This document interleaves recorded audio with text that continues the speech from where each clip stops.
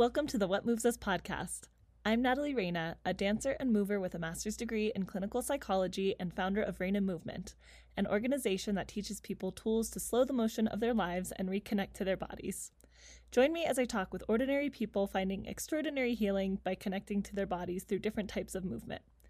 My mission is to spread the message that tuning into our body is not only accessible, but key to our mental health and healing journeys.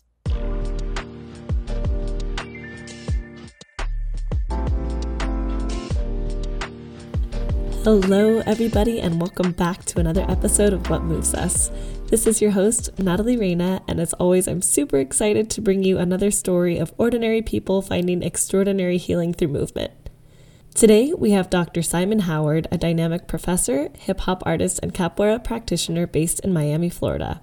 Raised between the deserts of Southern California and coastal Santa Cruz, Simon first connected to movement through high school football and track and field. During this time, Simon pushed himself not only physically, but mentally through his self-exploration of race and identity as a young Black man.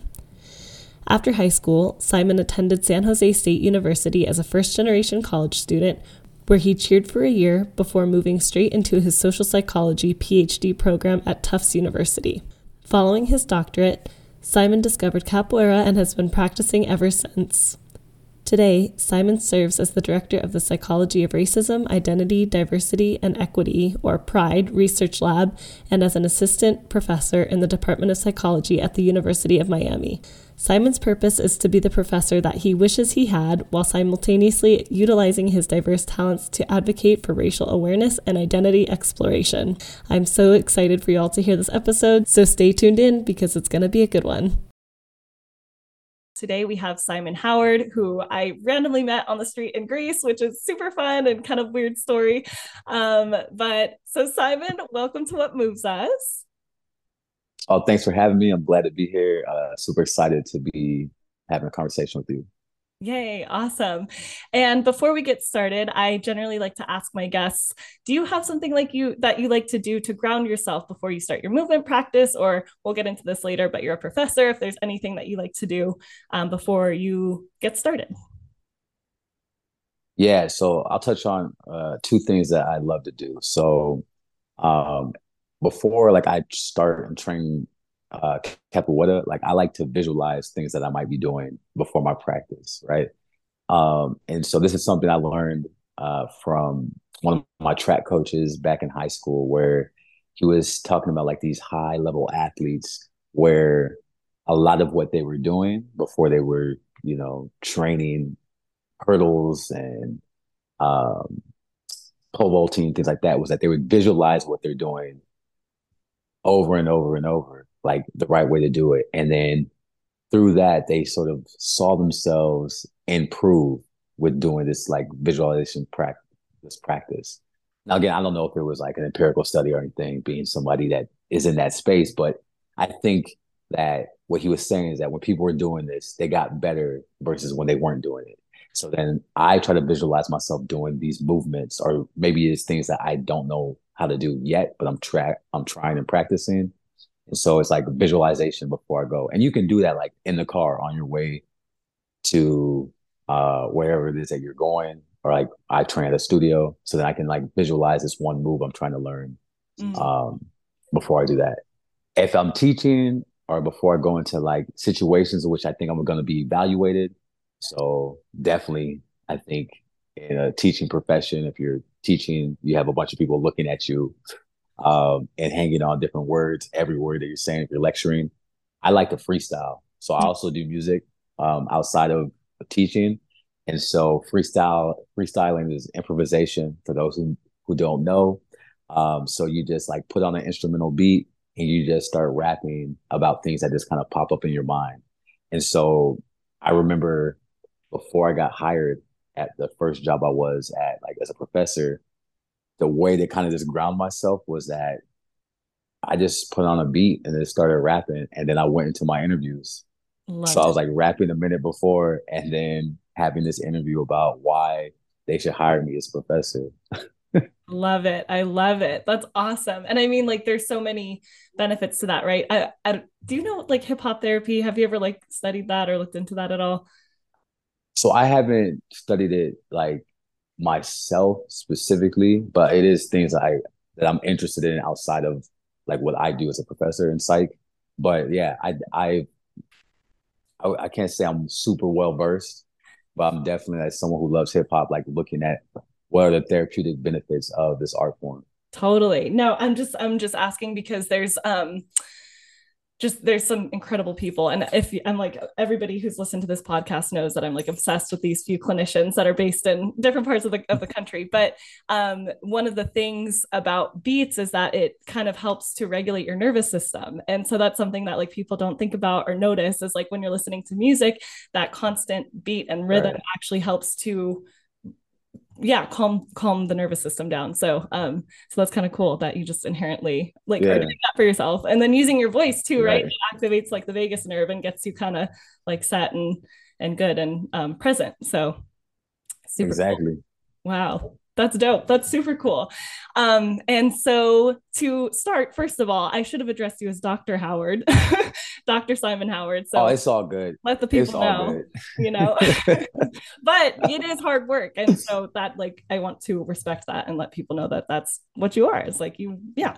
But before we get to that, let's start from the beginning. Where did you grow up? Can you give us a little bit about your background, what it was like for you? Yeah. Oh yeah, we can start. I love origin stories. So Yes. I'm originally from California, so born and raised West Coast, Best Coast. Hey. And I was born in a small desert town in the Imperial Valley. Most people may have not heard of it unless you are either familiar with that area or you grew up in that area. So Brawley, California, Okay. um, small, as I said, small desert town, agricultural town. Mm. A lot of migrant workers, folks who are probably largely undocumented, and folks who have like migrated maybe to like from the South through Texas. Like Mm. those are migration patterns of like how people end up in this area. So I grew up there until like middle school, then I moved to Santa Cruz, um, which is a beach city, kind of central coast, about an hour south of San Francisco.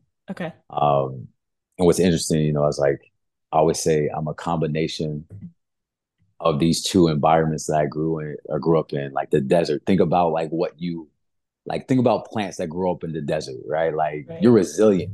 You grew up in these harsh environments, and yet you still find a way to thrive and grow. And then moving to this beach city, Santa Cruz, which tends to be, for the most part, very laid back, kind of chill, mellow, and like accepting for the most part. It's a very liberal type place. And so I'm like, okay, I'm an amalgamation of both these places. Like I feel like I overcome adversity and resilient, but I'm also very like chill and laid back. So I Mm. think I like adapted uh or adopted like these traits of these environments like to who I am. Right. Um Other aspects about me, like I grew up poor working class. One of my catchphrases is EBT to PhD.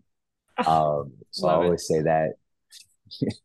um, so I think like when you grow up in that like environment or context, it kind of definitely sticks with you and it influences how you move today. And that can manifest itself in many different ways. But I just feel for me, it's like I always say that like no matter where I'm going, I remember where I came from. Mm. Obviously, like I think other folks say that same phrase, but like definitely try to ground myself in like no matter what social mobility, I'm still sort of attached ideologically to the proletariat.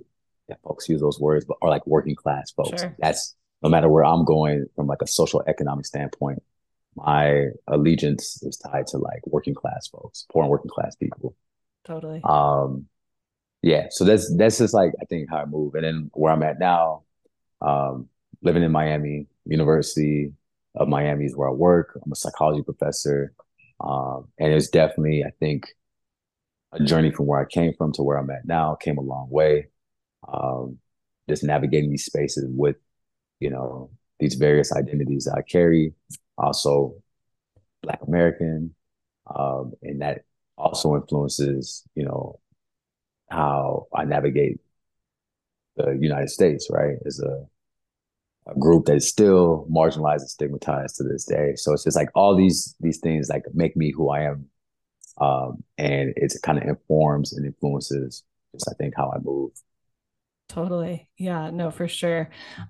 It's fun that you're from the desert because I'm also from the desert. So maybe that's why we Okay, connected. Grew up in it Palmdale. must So have been yeah, it's like okay, one desert rat to another. I see you.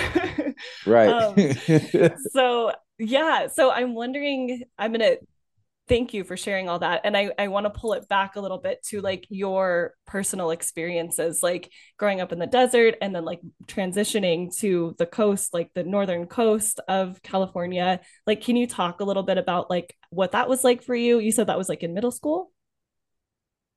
Right, yeah. Okay, I think it took some getting used to, right? So this where I was, there's a large population. I mean, California in general has like a lot of large Latino population, totally. Latinx population. Um, but I think it was slightly different just from like the geographic location. And I think there was a lot more Latinx folks in Brawley, just by Mm, nature of being its proximity to the border. And then shifting into Santa Cruz, it is a liberal city, and like one of the bumper stickers you'll see all the time is like keep Santa Cruz weird. So you do have that element there, but there's also like another aspect that people don't see unless you live there. And then where it's like there are like very I would say deep rooted like racist like pockets within Santa Cruz, especially like Santa Cruz Mountains, sure. Boulder Creek. So like across Santa Cruz County, um, you have those types of pockets, and as you're growing up, you sort of experience that. So it's Mm, like I'm transitioning. Not that I didn't experience it probably in Brawley as well, but it's different as you're growing older and sort of getting more developed and like noticing things slightly different. Um, and yeah, like so now I'm like entering high school mm, and having those experiences and then transitioning from like where I was knowing more people than to a city where I didn't really know that many people. But luckily I grew up with my cousins same age. mm. And so like got introduced to some of his friends. Um, yeah. I see. Okay. So it's like you're in this kind of transition moment and you're getting older. And so your awareness of like these racial kind of situations and tensions are like becoming more like um obvious, I guess, or more like noticeable for you as you're getting older. Um, did you have like how did you handle that? How did you handle that within the transition? Like, did you have an outlet? Like, what did that look like for you? Yeah, I think I've always been like very introspective because I reflect like on like aspects of my childhood and just different stages of my life, like over time, just to be like, oh, kind of like how did this come about? Was it something at these different points? So I feel like even when I was very young, I was very like in tune with like, I guess, prejudiced behavior. Didn't maybe have the words to articulate, or maybe fully have a grasp on what's happening, but I knew like, okay, this isn't right, or this feels wrong morally, or like the way I'm Mm, treated, or someone just said something to me negative from like I want to say like preschool age to kindergarten. mm, And then I think as like time progresses, and especially I think as I moved into to Santa Cruz, where yeah, still a numerical minority in terms of like there weren't many black folks in Brawley, but definitely not that many in Santa Cruz at all. sure. And maybe because Brawley's smaller, a smaller like town that you like see or know people more. Because my grandma was hella connected in Brawley, like Oh, she knew everybody. Everybody knew her. Everybody, and she knew everyone. Santa Cruz still not that big, but it's like it's bigger sure. relatively, and so like the percentage of black folks in that city is like hella small. I want to say it's like 0.1%, maybe smaller. Right. And so now it's like you're hyper visible. Like if Mm, you're black, you're hyper visible in these spaces because majority of the spots that you're going to or just frequenting is either going to be like predominantly white with a sprinkle of black and brown folk. And then like with that, I think that's what kind of this made me like more I don't know, like I wouldn't necessarily aware because I was like say I was aware before, but just like maybe more. it was more salient more often because of the spaces I was in. And then so like you're dealing with this, like, so how do I cope, right? So I felt like for me, I leaned into my identities more, like Mm, where other folks were maybe derogating who I was based off being black and who I am, where I used that and found a source of pride. mm, And so I was like, oh, okay, I'm being bombarded with messages that's denying me as a human existence and, derogating me in this negative way. But I'm looking at this and I'm finding love and beauty in blackness. mm, And it was crazy because like oftentimes when I think about this and like stories, like that's coming from somewhere, right? Like either family members or, but for me, it would kind of just happen organically, where it's just like that was my coping strategy. It was wow. like, all right, if folks are gonna do that, it's like I'm gonna lean into this and find it as a source of pride. Like I'm not going to like run from my blackness. I'm gonna run to it, Wow. and I've like been doing that since. But yeah, and I wouldn't say like the family in general was like very pro black, like Okay. outwardly, but then like for me that it's just developed and it's just been who I am since a very young age, I would say. Yeah. Wow. Yeah, that was going to be my question is like where did you get the strength to do that? Because that is hard. That's really Yeah. hard to do.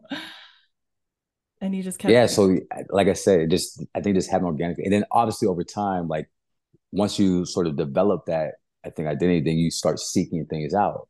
mm, Right. So it's like, okay, if like I am having these positive associations, it's like, so where do I find other sources to kind of reaffirm the way I'm feeling about myself right. and black people in general? So then I think, you know, I sought out like things on YouTube or other sources where it's like, oh, okay, like I hear about Malcolm X. Because in school you learn some things, but usually, especially when I was coming up, it's um it's very curated. And so it's like I Whitewashed. wasn't learning about the black exactly. I wasn't learning about like the Black Panther Party, for example. I was learning about Martin Luther King, Rosa Parks, and even the way that's presented, it was very limited in scope. Where I learned much later, I'm like, damn, MLK was very well. I think his approach is revolutionary in and of itself. Using nonviolence in the face of people being violent to you, but then the way in which he talked about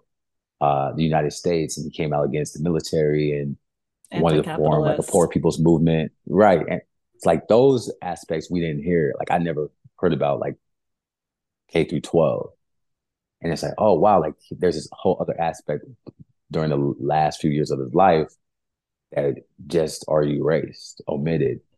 And I'm like, that's the king like that we should also be talking about the anti-capitalist, the anti-American imperialist, like that's also needs to be part of the narrative. Right. Right. It's, so yeah, I think over time it's just like doing that reading and digging in is like, all right, who are these folks, right?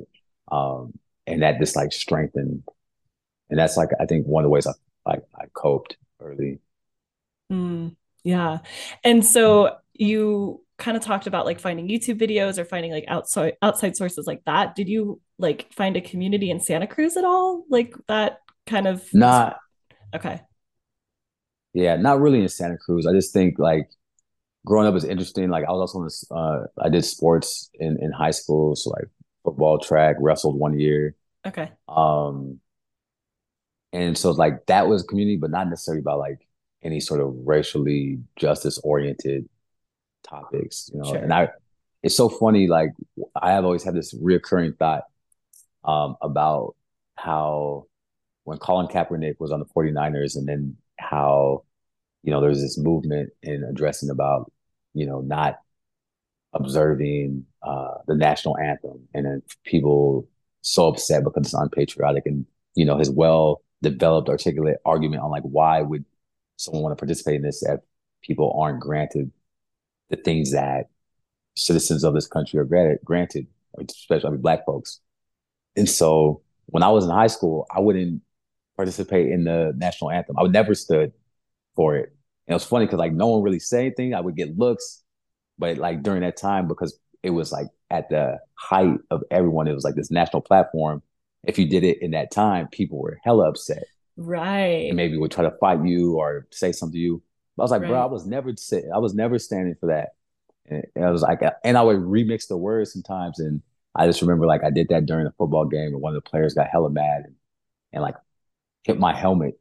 Like we're on the sideline of the game because I said the last few lines I can't remember. I would say, "Oh, land of the leech, home of the slave." And he was Ooh, so mad because I was like, "We leeching off every other sovereign nation in terms of ooh, for resources, and then jeez. home of the slaves." I was like, "Yo, this country has slaves. Like, am I saying anything that ain't the truth?" And he got hella mad. And so, yeah, it was things like that, but like definitely not in Santa Cruz. I Mm, think it's different now if I had been there as an adult, but I think as someone who's like coming up still, in their teens, I didn't have that community. We didn't even have a black student union at my high wow. school because I think it's probably too few of us to like. I didn't even know that was a thing until I got to college. I'm like, oh, there was black student unions, but it wasn't like something that I was aware that happened or that Right. were organizations that were happened or occurred at like high school. Right. Wow. What year did you graduate from high school? Oh, damn, you're gonna date me. Let me think. Oh, sorry. I don't, you don't have 2000. to. No, no, no, no. It's cool. I I'm just understand. curious. 2006. Okay. 2006. Okay. Yeah. Yeah. So I mean, I can't even imagine, yeah, not standing for the national anthem like in 2006. I feel like that was like a very kind of patriotic and like weird time. It was like the wars were Oh like man, going, yeah, it's like a lot. yeah. There Wow. was a lot going on. Especially like yeah during that era. Yeah.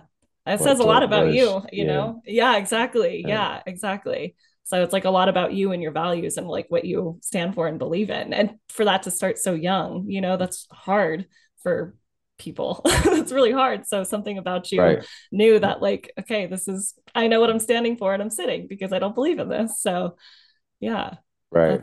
that's crazy.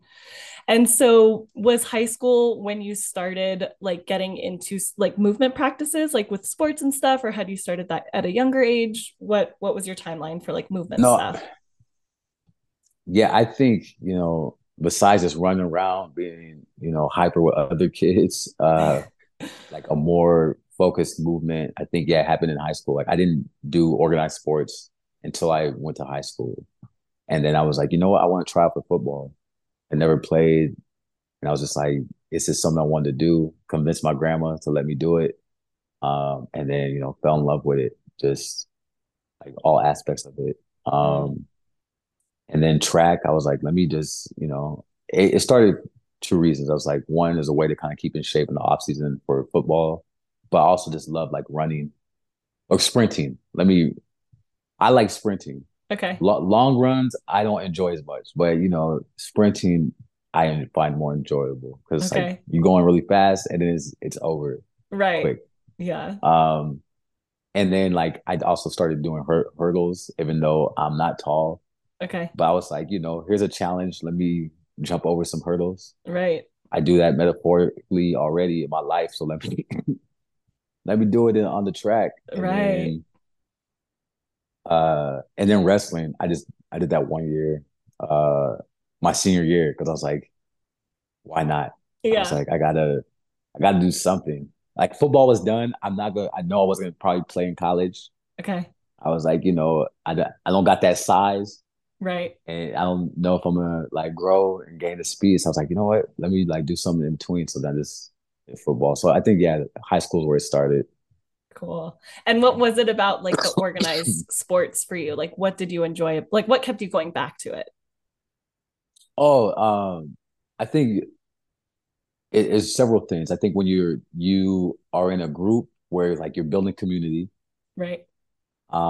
and it brings people together because you are sharing in this like common goal, right? Like whatever, like we want to beat the other team.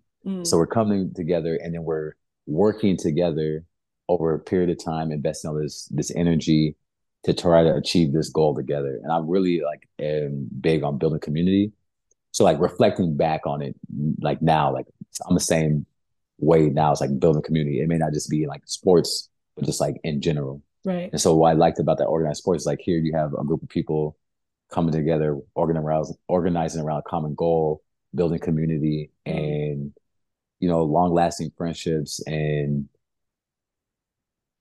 just having, I think, folks that hopefully that you can rely on in other aspects outside of that Mm. domain as well. Right. And that's what, like, yeah, I think that's why I really like that. And then wrestling and track was a little different. Like, it's still, there's a team oriented aspect, but I also like that it was independent too. So like you would go and do dual meets, right? So it'd be your high school versus the other high school. But when you're running that lane, you by yourself. Right. And it's like it's you as an individual athlete, but there still was like this team aspect because you're Mm. cheering on other folks who are running like you know, the 3,200 or the mile, the 800, like whatever that is. You're like still rooting for the collective, but it's still testing you as an individual. Mm. Um, and so I like that too. Yeah, definitely. Yeah, I like the community building aspect of it. That's like a cool reflection. And I'm also wondering, like you talked about getting into hurdles and that you were overcoming hurdles like in your day-to-day life. So when you started doing that like movement, I'm just wondering if there's like some kind of connection there. Like, did you notice like when you were jumping hurdles in your life, you jumped better, or that you like? Do you know what do you get it? Like, Right. And like we embodying like right? our lived experience, and it's like coming out in a Or different way. yeah, or did it like Oh help you damn. I process never, stuff? to be honest, I can't, like, this is on the spot, me thinking about that, because I never thought about it like that, Yeah, in that way. Like, while I was like, was the time that I started doing hurdles, like in for sport and in track, did that help me actually overcome other hurdles in my life? right. Um, what I can say is this, because I think that's going to take some deeper reflection than I could maybe come up with in this moment. But I do Sure. think that while I started, because I didn't start with hurdles, I was doing straight sprints. Um, and it was fine. I was like competing to an Mm, extent, but there was always folks that were like faster than me. And I was like, yo, I want to compete. Like, I will do this, but what can I compete in where at least like on our team, we are maybe lacking in? And we didn't have, I think at that time we had no hurdlers. And I wow, was like, bet I'm gonna be that hurdler. I'm gonna be that one. that's me. And then yeah, and then it's like, and I was like, and it was different. It's a challenge. I love challenging myself too. So I was like, all right, now I gotta learn how to hurdle, because you're literally jumping over these objects and people be falling all the time. And I was like, you know what? But I was like, maybe I was a little afraid, but I don't think I was too afraid. I was like, let me Okay. just do it. Yeah. And I think like when I started that, I do feel like in that point in time, because it was like this probably my second year, other aspects of my life too that's like got more enjoyable in the sense, or like I remember Mm, being like happier in that point in time. Now there are probably some other factors involved as well, sure. but like in part, maybe it's also explained by me like hurdling in this one domain is transferring over to me hurdling obstacles in other aspects of my life. And by doing that, now it's like increasing my overall psychological well being. I don't know. I think an argument could be made. Yeah, it's like the practice run, you're like you're practicing jumping hurdles like physically, and then it's like it gives you the confidence and the whatever. But you sound pretty confident anyways. Like you were pretty confident in your life Yeah, generally, just from what I'm hearing. yeah, But then maybe that just gave you an extra little boost, like like a boost, right? yeah, Especially when I got over them and then bust my ass. So right. Oh my, some of those videos, I'm like, I props to those people because man, that's hard. Oh man. yeah, Yeah. Uh, I ain't saying I never fail. I'll just say that. I'll put that out there. Not that I good for you. never had a hard fall, but I got over majority of the time. Oof, yeah, I feel like I would have fallen, Yeah. but yeah. So, okay, cool. Yeah, well, thank you for thinking about that on the spot because it's interesting. And so you finished high school and you were planning to go to Right. college. You went to college. What was that like for you? Yeah, plan to go to college, first generation college student. So for me, it was like, oh, I'm planning to go to college, and that was kind of it Okay. because I just thought that was the way it worked and didn't really Right. have what we would say the cultural capital really to kind of help me align and get there. Uh, no offense to my high school counselor that they listening or will listen, but they didn't really help me with shit. Um, I met with them and they helped you kind of figure out like, oh, are you on track to graduate? All right, cool. Um, Here's a reading on like the local community college that a Mm. lot of folks from our high school did go to. So it made sense. Like it was like a feeder school into Cabrillo College, which was the JC in the area. But I was like, oh yeah, like my plan is to apply to university, like uh, somewhere. I Right. didn't know anything about the universities. I didn't know anything about like researching about how competitive these schools. Nothing. I picked schools based on like its proximity to home. Sure. That's what I did. I was like, all right, San Diego State looks cool. Oh, San Jose State looks cool. Like, and that was that. I didn't know the difference between like the UC system and the CSU. None of that, I hear right? Like you. Yes. I was like, oh, the UC system. So this is like the Berkeley's, the UCLA. They wanted two SATs. I was like, oh, I only took one, so I ain't applying to any of those. Guess And that's then not so like happening. that was yeah. So it's like that's how it went. It was so bad that I didn't even know I had to take the SAT. Oh, shoot. I didn't even know that. So I by chance because there's a certain deadline that you have to complete the SAT by in order for the universities to consider your application.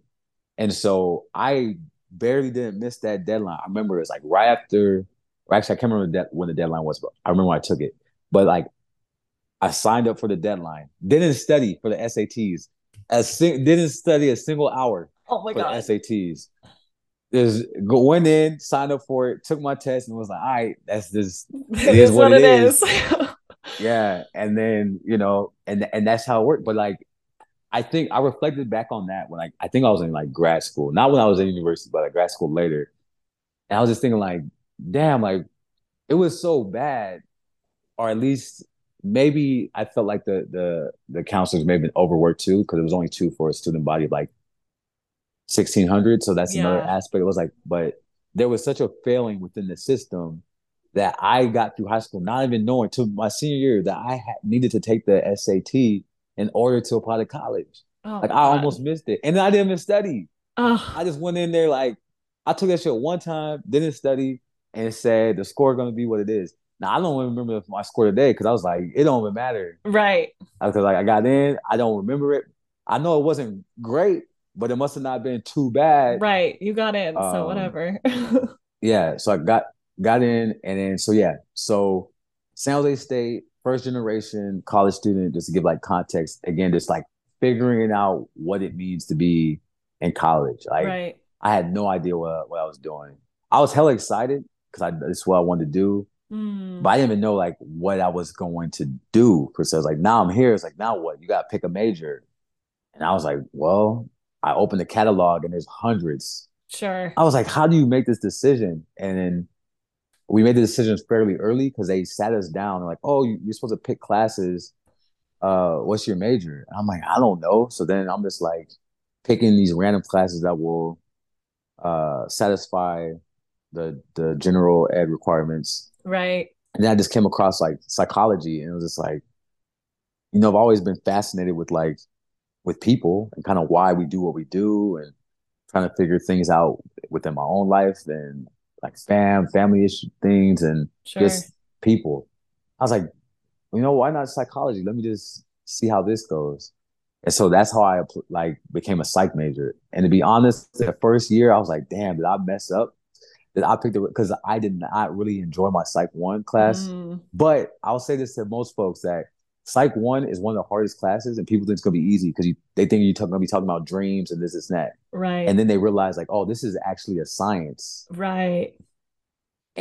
And there's a lot of depth to it because there's so many sub areas of psychology. There's developmental, social, clinical, psych bio, neuroscience sub area.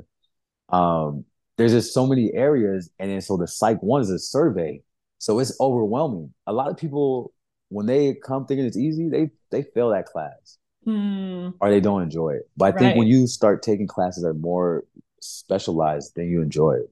But right, yeah, first year was horrible. It was one of my, I think the transition, I don't know if it was necessarily hard, the coursework, but it just like I had all this freedom. I was living on campus. I wasn't wilding out partying. I did go to some, like I was going to some parties, but it wasn't because of that. It was right. just, I think I just didn't know time management and organization.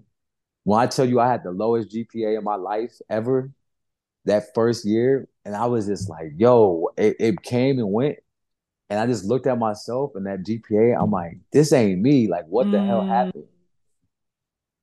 Yeah. So then, and it was just on my own. I was like, you know what? Like, I'm doing complete 180. Like, whatever I was doing that first year, I can't do this second year. And again, being someone who doesn't know what they're doing. So I'm just like, right, all right, I'm just gonna like change whatever I did. Whatever I did that first year, just don't do that. You know what to do, but you know what not to do. right, right, right. Right. I was like, and then my second year was cool is that I lived in a dorm with like all the friends that I had kind of made towards the end of my first year. There was Okay. more people like I met towards the end of my first year. Then we moved in together in this dorm my second year. So it was like Mm, four of us. Well, like three of us like knew each other and one floating person, but like he became the homie as well. right. And then what was cool about all these guys was like we kind of somewhat came from a similar background in some extent. Where it's like here we are, maybe not all first gen, but some of us first gen, various different racial ethnic backgrounds, but like the commonality was like, yo, we just trying to grind and figure this out. Yeah. And because of that, like we kept each other accountable. Like in a sense, it was like, oh, it's like, oh, you know, you go in the library today, like what you doing? Oh, you better grind.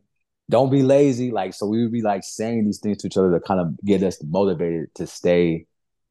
And then like, so that kind of helped me like stay on track. Right. And then, yeah, and it was like, I think over time, I got more familiar with just like the process. Mm, Um, yeah, yeah, more familiar with the process of the university and then like getting my classes done. But right. still, I felt like I didn't really understand college until I got to grad school because I figured out like, oh, okay, these are Right, right, right. Yeah. Again, I hear that community like through line of like having people that were there to like support one another and like motivate each other. yeah, Did you were you involved in like any kind of movement stuff in college? yeah. So some folks don't know this. Some people who like know me, and I'm not like secretive about it because Sure. I think it's a dope ass experience. I my second year in university, I tried out for the cheer team, and I made the cheer team at San Jose State University, That's super cool. which was dope. Yeah, it was like all kind of spearheaded by one of my friends I met the first year. We're having a conversation about like how rigorous and how difficult cheer could be. And I ain't gonna lie, I was a doubter at first. I didn't think it was easy. I didn't think it was easy, but the conversation we were having, our debate was like, it's harder than football. And I'm like, ain't no way. And then she's like, well, have you tried cheerleading? I'm like, no, I haven't. So then how do you know? And I was like, all right, like, bet. And then she's like, we have open gym right now. You coming? And then we were in the dining hall. I said, fuck it, I'm coming. So then I went to the open gym and it was kind of just, I was supposed to just do open gyms. And then so I did open gym for like 2 weeks. And then a coach approached me, one of the coaches, he kind of just said, hey, I know you were here, you know, my friend's name is Chewy, kind of, you know, because of a conversation you had with Chewy, but like, we want you to stay. Because Oh, it was just like, I was like, and I was like, all right, let me think about it. And then, you know, just given the stigma, right, in our society sure. about male cheerleaders, whatever, but Totally. like, that didn't really impact my decision. Like, I ain't gonna lie, it crossed my mind for a second, but then I was like, I always do what I want to do. Like, I don't care what people think. So it's more like, Right. do I got the time to do this? That was the Oh, real debate I was having in my head. yeah. Cause I was like, I don't care. Like, if people say what they say about, I was like, that says more about them than me. Yeah. And then I was like, all right, so that's not even a concern. It's like, all right, do I got the time to do this? Because they're talking about traveling and stuff. And the practices, and I was like, you know what, let me do it again. Whoa. Like, why not? That was kind of like it was like. So I only did for a year because it was Okay. like time consuming and Sure. I think draining, and I give it up. Like again, I don't know if I say it's as difficult as football, but it's up there. Yeah, oh, You yeah. know, I've never questioned if it was a sport or athlete, but I had a newfound appreciation for everyone who did it. I already like did, but now when I went through it, I was like, man, like I'm at football team or games and I'm watching the cheerleaders sometimes like, all right, like because like now, like because I lived it, I was like, Right. yeah. It was like Yeah. I know how hard they work to like pull some of these stunts or Right. to be doing some of these things. So Yeah. yeah, and then throughout, I just worked out on my own and did Okay. certain things, you know, like running here and there, working out, Okay. and I can say that throughout the time I was there, because I be off and on at the gym all the time. When I'm on the gym and I'm working out and I have like a regular practice where I'm like doing something physical, everything is better in life. Like Mm. my mental health is better. Obviously, your physical health uh is better, and I just feel like I'm just more enjoyable too, like to be around, and it's just like, oh, okay, like I can just see it in myself where it's like, oh, okay, the way I move in different spaces, not even Right. related, it's just everything is just more positive, I would Right. say. Okay. Yeah. And how do you know that? Like, what do you notice for yourself? Oh, I just feel like sometimes I have more energy. That's the Mm, thing too, is just I'm already extroverted as it is, but I feel like when I know that I have like a regular, like I have more energy. And sure. so people think like, oh, working out's gonna drain you, like in an extent, like depending on what you're doing. But it's like I find like that is a source of energy in other areas because like now I have like more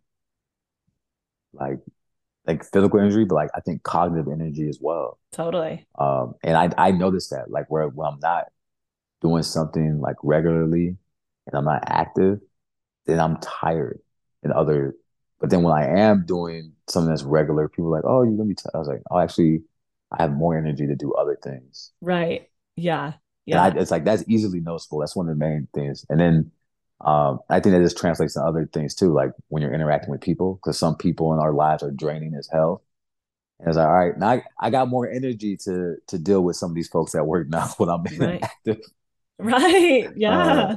yeah, active practice. Yeah. Yeah. It's like you set your baseline higher, like for the amount of energy that you need in the day. And then like that just kind of builds the foundation for like later on. I don't know if that makes sense. It makes sense in my Yeah, head. I don't know if I explained it very well. yeah, um, it makes sense to me. Thank you. Yeah. Wow. Yeah. Okay. So you kind of had that like movement practice and noticed those. Were you conscious of those? Do you think like in college, like of those benefits for yourself as well? Um, yeah, I definitely did. Or it was something I would think about. Where it's like, oh, I need to do these things, right? Maybe Mm, I wouldn't articulate the way I'm articulated now, sure. but like definitely, I was like, yo, I need to be doing this. Or after it's been 2 months, I haven't done anything really like physical or like active except walk into class. I'm like, no, it's time because I can feel me falling into. I wouldn't necessarily like say a depression, but I could feel me like, I'm like feeling down in a sense where it's Right. like, oh, this is my remedy. Like, let me start doing things. It Right. may not be the only thing, but it's like definitely it's only going to help. Right. Right. Totally. Yeah. Get you out of the little slump, get those neurochemicals going and stuff. Yep. Dopamine and whatnot. Wow, cool. And then so you get through university, you finish that, Yeah. and then what? Then I was in grad school. Okay, so did you Uh, go straight to I grad went school? to yeah, I went straight to grad school. Oh, wow, good So for you. got lucky. I got lucky, I would say. Yeah, again, being like first generation, I got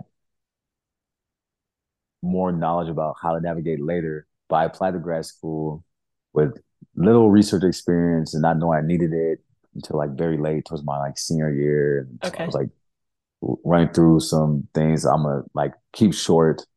But long story short, then I applied to like 9 to 10 grad programs. Wow. Got into one, got into one, and I got in off the wait list. But the thing is, you always need one, and then once I was in, I'm like, yo, I'm here now. Thank you. So then, Yes, yeah, yes. I got in.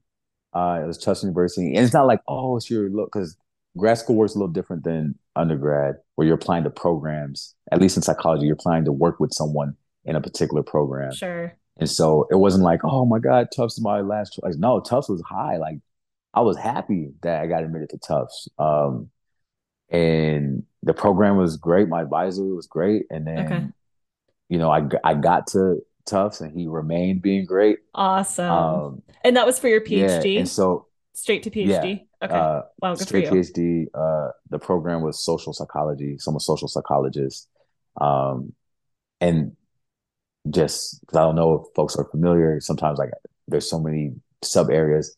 Social psych, you can just think of as the sub area of psychology that focuses on context. So, how does a situation influence our behaviors, our thoughts, and Mm. attitudes? That's like the simplest definition. So, yeah, got in, um, and I'm hella green. I'm straight out of undergrad, barely even knowing what I just did. And now I'm in a grad program. Didn't Right. know what it meant to be a grad student. So when I sum up my graduate experience, I just say struggle. I Mm. struggled through that shit. Like it was very difficult, I think, just navigating the space um, and trying to figure things out as you go. Just, oh, like what it meant to be a grad student, what it meant to be an academic. What's that process? How to write. I wasn't a great writer. Um, yeah, so like a lot of things I just felt like when I got there, I don't know if who is familiar with this show, like The Weakest Link. Remember that British woman? It's like, you are the weakest link. Yeah. I used to hear that. I used to hear her voice in my head all the time because, like, in my cohort, no, for real, like, no joke. I remember like just looking at my cohort, and I'm like, damn, I'm the weakest link because like you come in with these group of people, and most of the folks that I'm entering grad school with, they're coming from like highly competitive undergraduate Right. Totally. programs, right? Right. And not to like, I love the CSU. I came from San Jose State, but there is a difference in the way in which resources and stuff play out. Like, it makes a lot of sense. Right. And then because of that, I just felt, one, not knowing what I was doing in undergrad, I was not as prepared for graduate school as my cohort. Okay. And so I was like, so I recognized that early on. It was no like, I'm an optimist, but also realistic as well. So realist. So I was like, oh yeah, I'm like, I'm gonna get through, but at the same time, I'm weakest link. Right. Um, but with that, I was like, all right, like I knew I was gonna have to work harder. And even though like I'm progressing, I know they're gonna be progressing too. So instead of like looking outward, or at least after that first year, I'm like, I just need to be more concerned with me versus concerned with what everyone else is doing. And so it's like, am I better than I was last year? Oh, I am. That's enough. Right. I'm like, weakest link, whatever. But like first year, yeah, that wasn't thinking that way. Second year, I kind of, had some cognitive reappraising that I engaged in. And I was like, all right, let me think about this differently because I'm gonna be here for a while, and I can't need to be concerned with everyone else. I just need to be concerned with myself and get myself out, right? And so, yeah, and I would say like throughout the time to bring it back like to like movement practice while I was there, it was also off and on. Because I think when you are so stressed, it's very easy to kind of like stop doing things that you might be used to doing.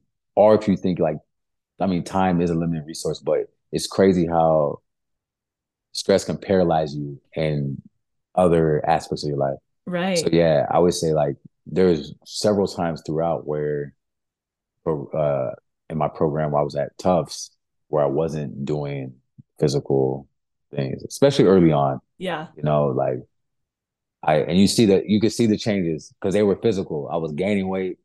I probably wasn't that happy during the first year. I remember I wanted to quit every day, Oh, but yeah, the way I thought about it though was like this is bigger than me. So I always tell folks like if you're in grad school, know your why, and then that why will motivate you in times in which you feel like you don't want to be there. You just Mm. gotta keep thinking. And I was like, my why was like, it was like there was multiple reasons that comprised it, but I was just like, I always thought about it is me being in that space was bigger than just me. I'm a black man in a PhD program. There's not many social psychologists. I was the only one for a while in the department. Um, I always wanted to be the professor I never had. So that was another thing that was a driving force for me. And I was like, you can't quit on Oof. everyone that's like sort of right. Yeah, and then that's like, and some people, argue whether like that's a not a good way to like conceptualize it. But like for me, that's what I had already thought about, and that motivated me. Yeah, and I was like, yeah. So I was like, this is bigger than me. Right. And then I was like, and once I'm in these spaces, like, what can I do in these spaces? It depends, right? Like, especially like then I become a faculty member, depending on wherever that is, what impact can I have on students? Right. So yeah, so I was like, yeah. So on my lowest of lows, I resorted to that, or thought back to that. But yeah, it was easier when I was also doing and engaged in some like outside activity, like at least it's working out, whether it just be going to the gym, running. I Right. trained for a Tough Mudder. I did one of those Tough Mudder Oh my gosh. things when you're yeah. So and it was like that was nice because you're training for something with other people because the Tough Mudder one specifically is also supposed to be about group. And that's what I liked about because there's so many of those little races. Tough Mudder is about a collective. You start with a group and you like it's about finishing. Right. Some people will go for time and make it more individual, but for the Tough Mudder, the way it was sort of thought about, it was like, oh, you're doing this with a group of people to like finish I see. together. Okay. Okay. But these some other ones like the Spartan race, and like that's just like, yo, you're an individual. Like, what can you do? Like, can you get through the fastest? And you can approach Tough Mudder like that too. I saw a ton of people, but I think its origin was kind of like this community aspect. I see. Okay. Yeah. Wow. Okay. Wow, that's wild. And I hear like the visualization, even like through your grad school program, like imagining being that professor for other people, or Right. like Yeah. so that sounds like it's been there too for a minute. Yeah. That's cool. That's Right. Yeah, that awesome. is true. Yeah. Yeah. And so, okay, so you struggled through the grad program. You got through it. You did it. Yeah. That's like a But huge got it. I accomplishment. You got it. got it. Yeah. I hope Yes. you celebrated super hard. And I hope you celebrate every day because truly a PhD is a whole Yeah. other beast. Like and so you Oh yeah. graduated and then what? Then what? Then I made it. Then I got a job. The first Yay. university I worked at was Marquette. So Marquette University in Milwaukee. Okay, Love that school too. I had great memories and stuff cool. there and experiences.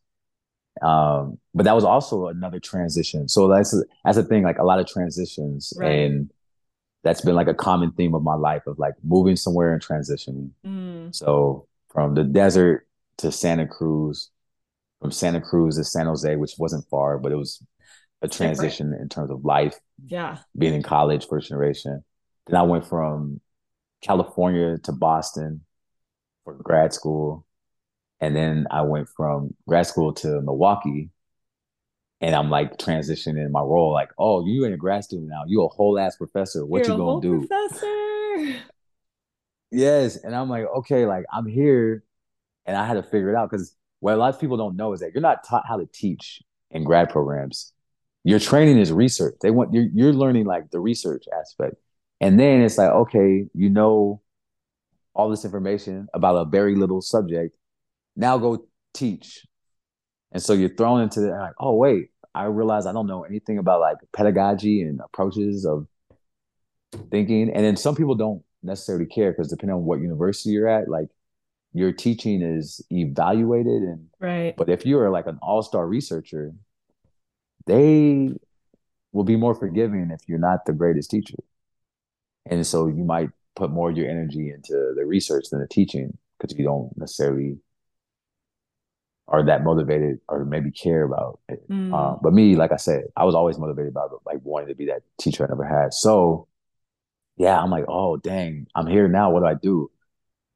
So yeah, that first year was rough too because I had to figure out. I had to make a lot of mistakes to build from those mistakes and know what to do. It didn't go like horrible, horrible, but it didn't. It wasn't like great. Right, And right, right, so, but I was like, the first year let me like recoup those. All right, I got all this data. Let me change up. I know what sort of works, definitely what doesn't, and just revise and come back. And that second year was way better. Like, okay. yeah. And then in my second year there too, I think that's when I started training capoeira.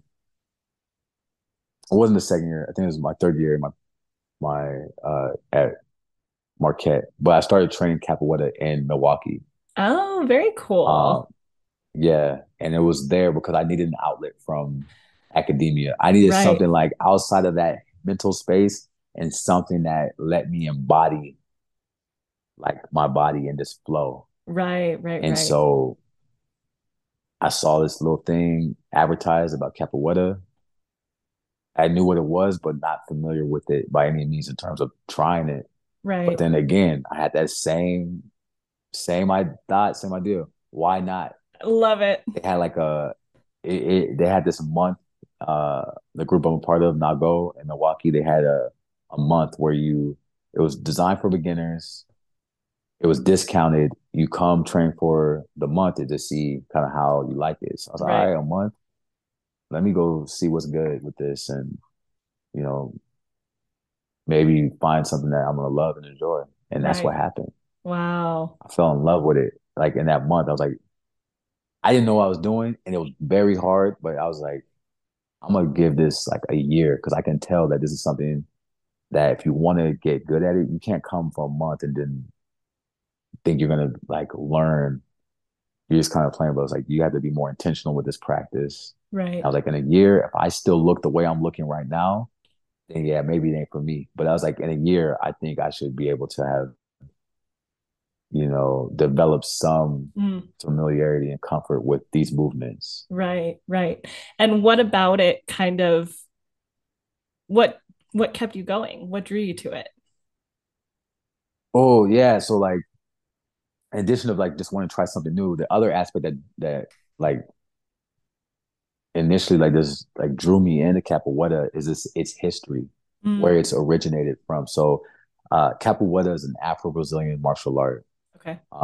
And it was designed and developed right with like practices from enslaved Africans from various parts of Africa, but I think like regions of Angola and other countries in that area were brought over to like Brazil, right? So there was like elements of capoeira already in those regions. But then what we know as like contemporarily like what capoeira is was developed in Brazil by these enslaved Africans. And the history of it is like they think of the conditions of a plantation. They're harsh. You're mentally just and physically just being, devastated. And it's like, well, how do you find ways to cope? Again, coming Right. back to this idea of cope. And capoeira for these enslaved folks was a way to like physically overcome oppression because it was used to like fight, but also mentally, right? This Mm, collective aspect again, done in community. And so it's a martial art first and foremost. But think about it, like your colonial masters ain't gonna want you to be training a martial art. So they disguised it as dance and mm, playfulness. And so there's an aspect when you are doing capoeira with other people, right? We all can say it's like you're playing capoeira. It's you and another person, and it's played in a circle.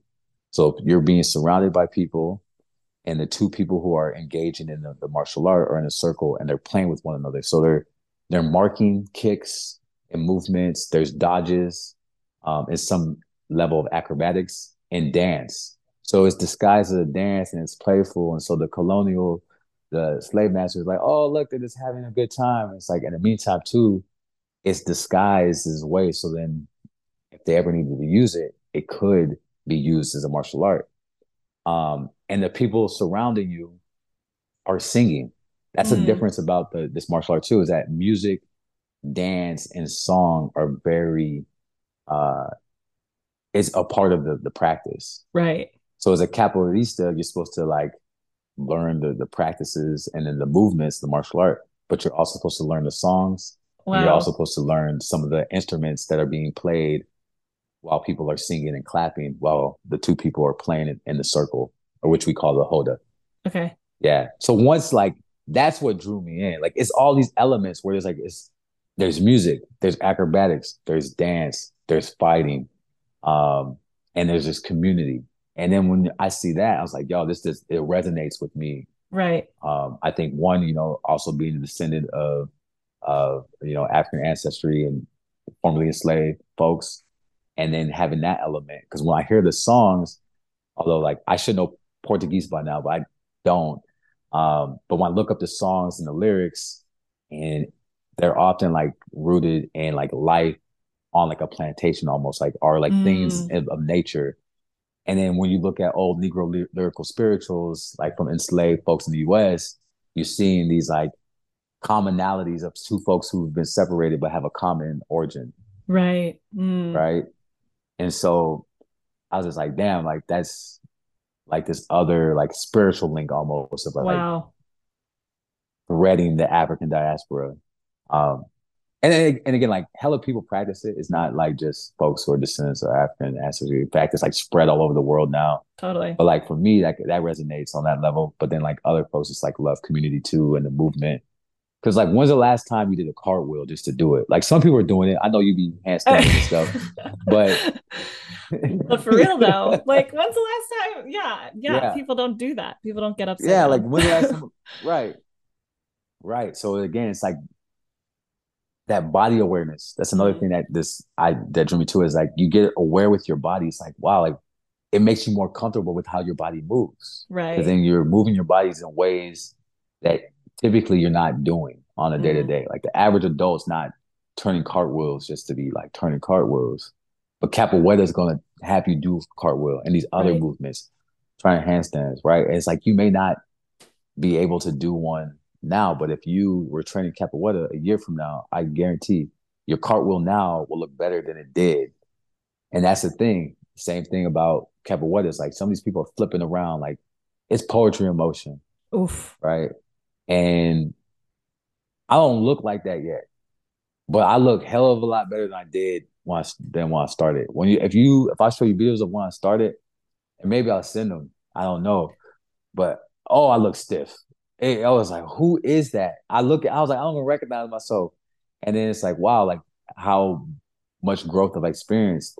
And so again, like my only competition is myself in a Mm, sense, versus like, yes, there's people I'll look to of like inspiration, but if you're using those people and always doing comparisons, then it may prevent you from even starting.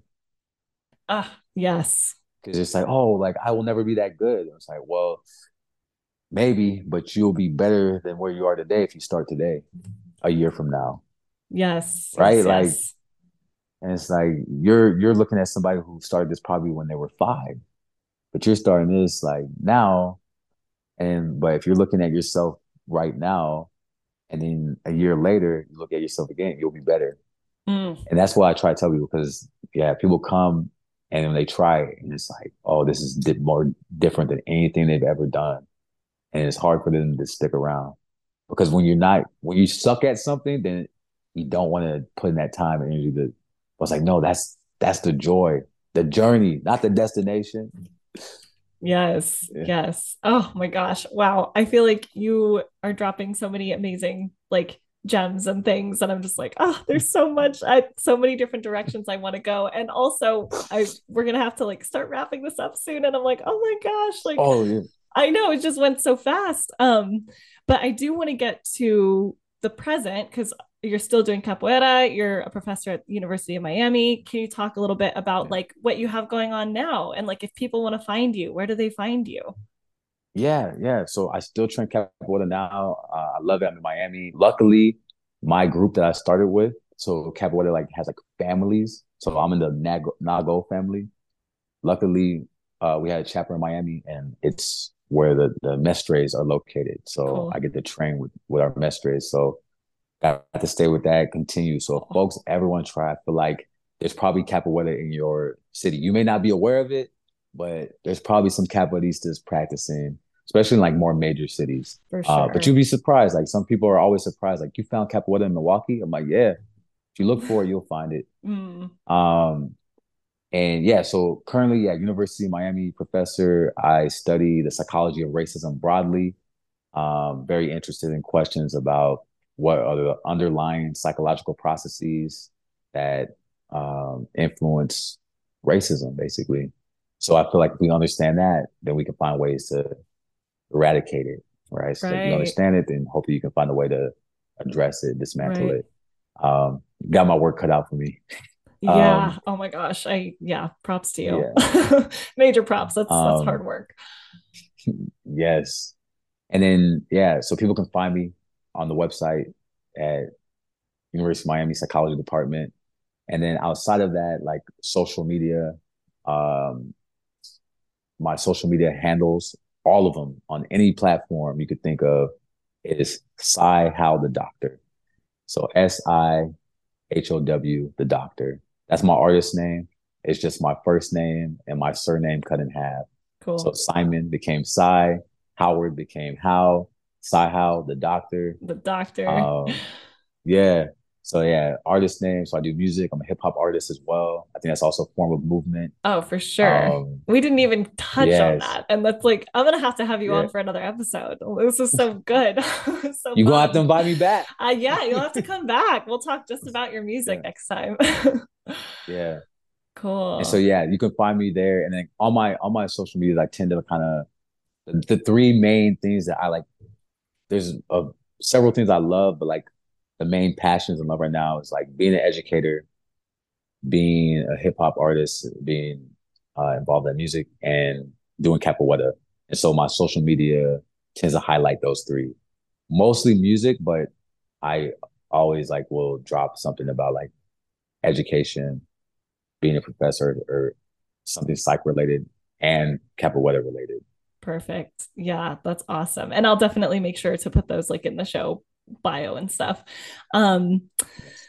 Final question. So maybe there's somebody who's listening to this that is like struggling with, I don't know, maybe like finding themselves or being themselves, or like is in the struggle of like a grad school program or some kind of something. Do you have Right.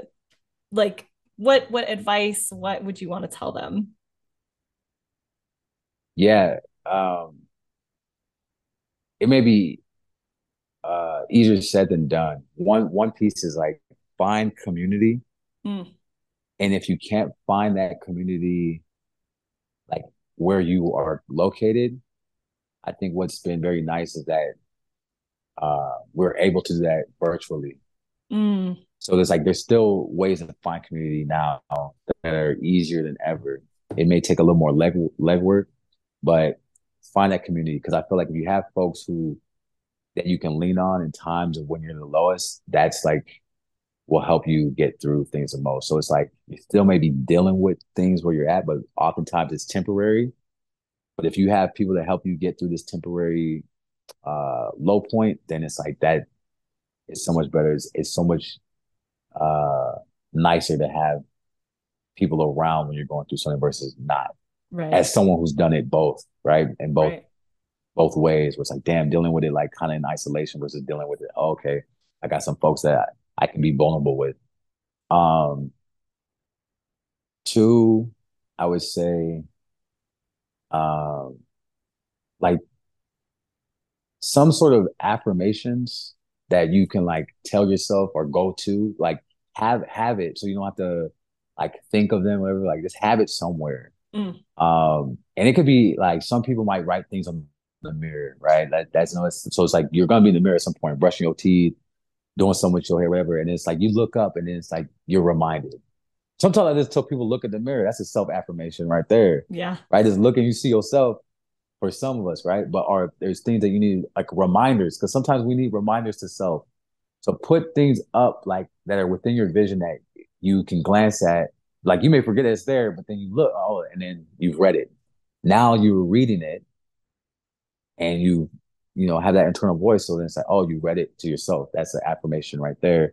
Um, Uh, I sometimes like I have in my email folder like a good news folder or something. And it might be like, yeah, so it might be like a note a student sent me like Mm, after class or something like, oh, this class was so interesting, or like, oh, I'm so happy to be in this class, or this is blessed best class ever, or whatever. Right. So I just like compile those notes. And it could be from anything. Like, and that's in that.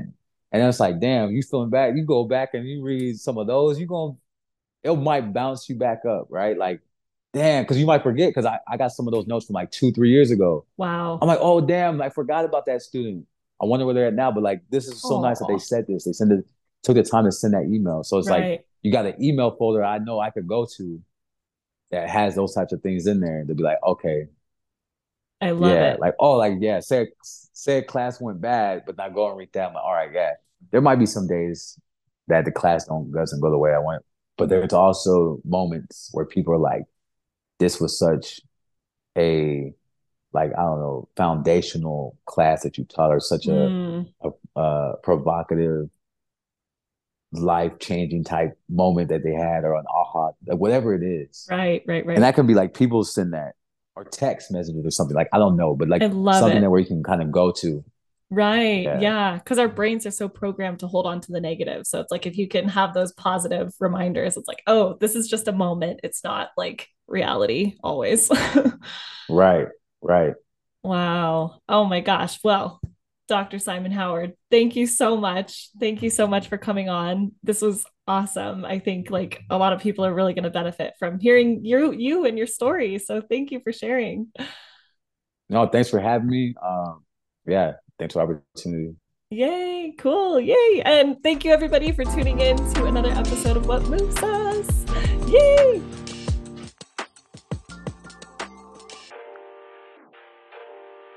Thank you for tuning in to this episode of the What Moves Us podcast.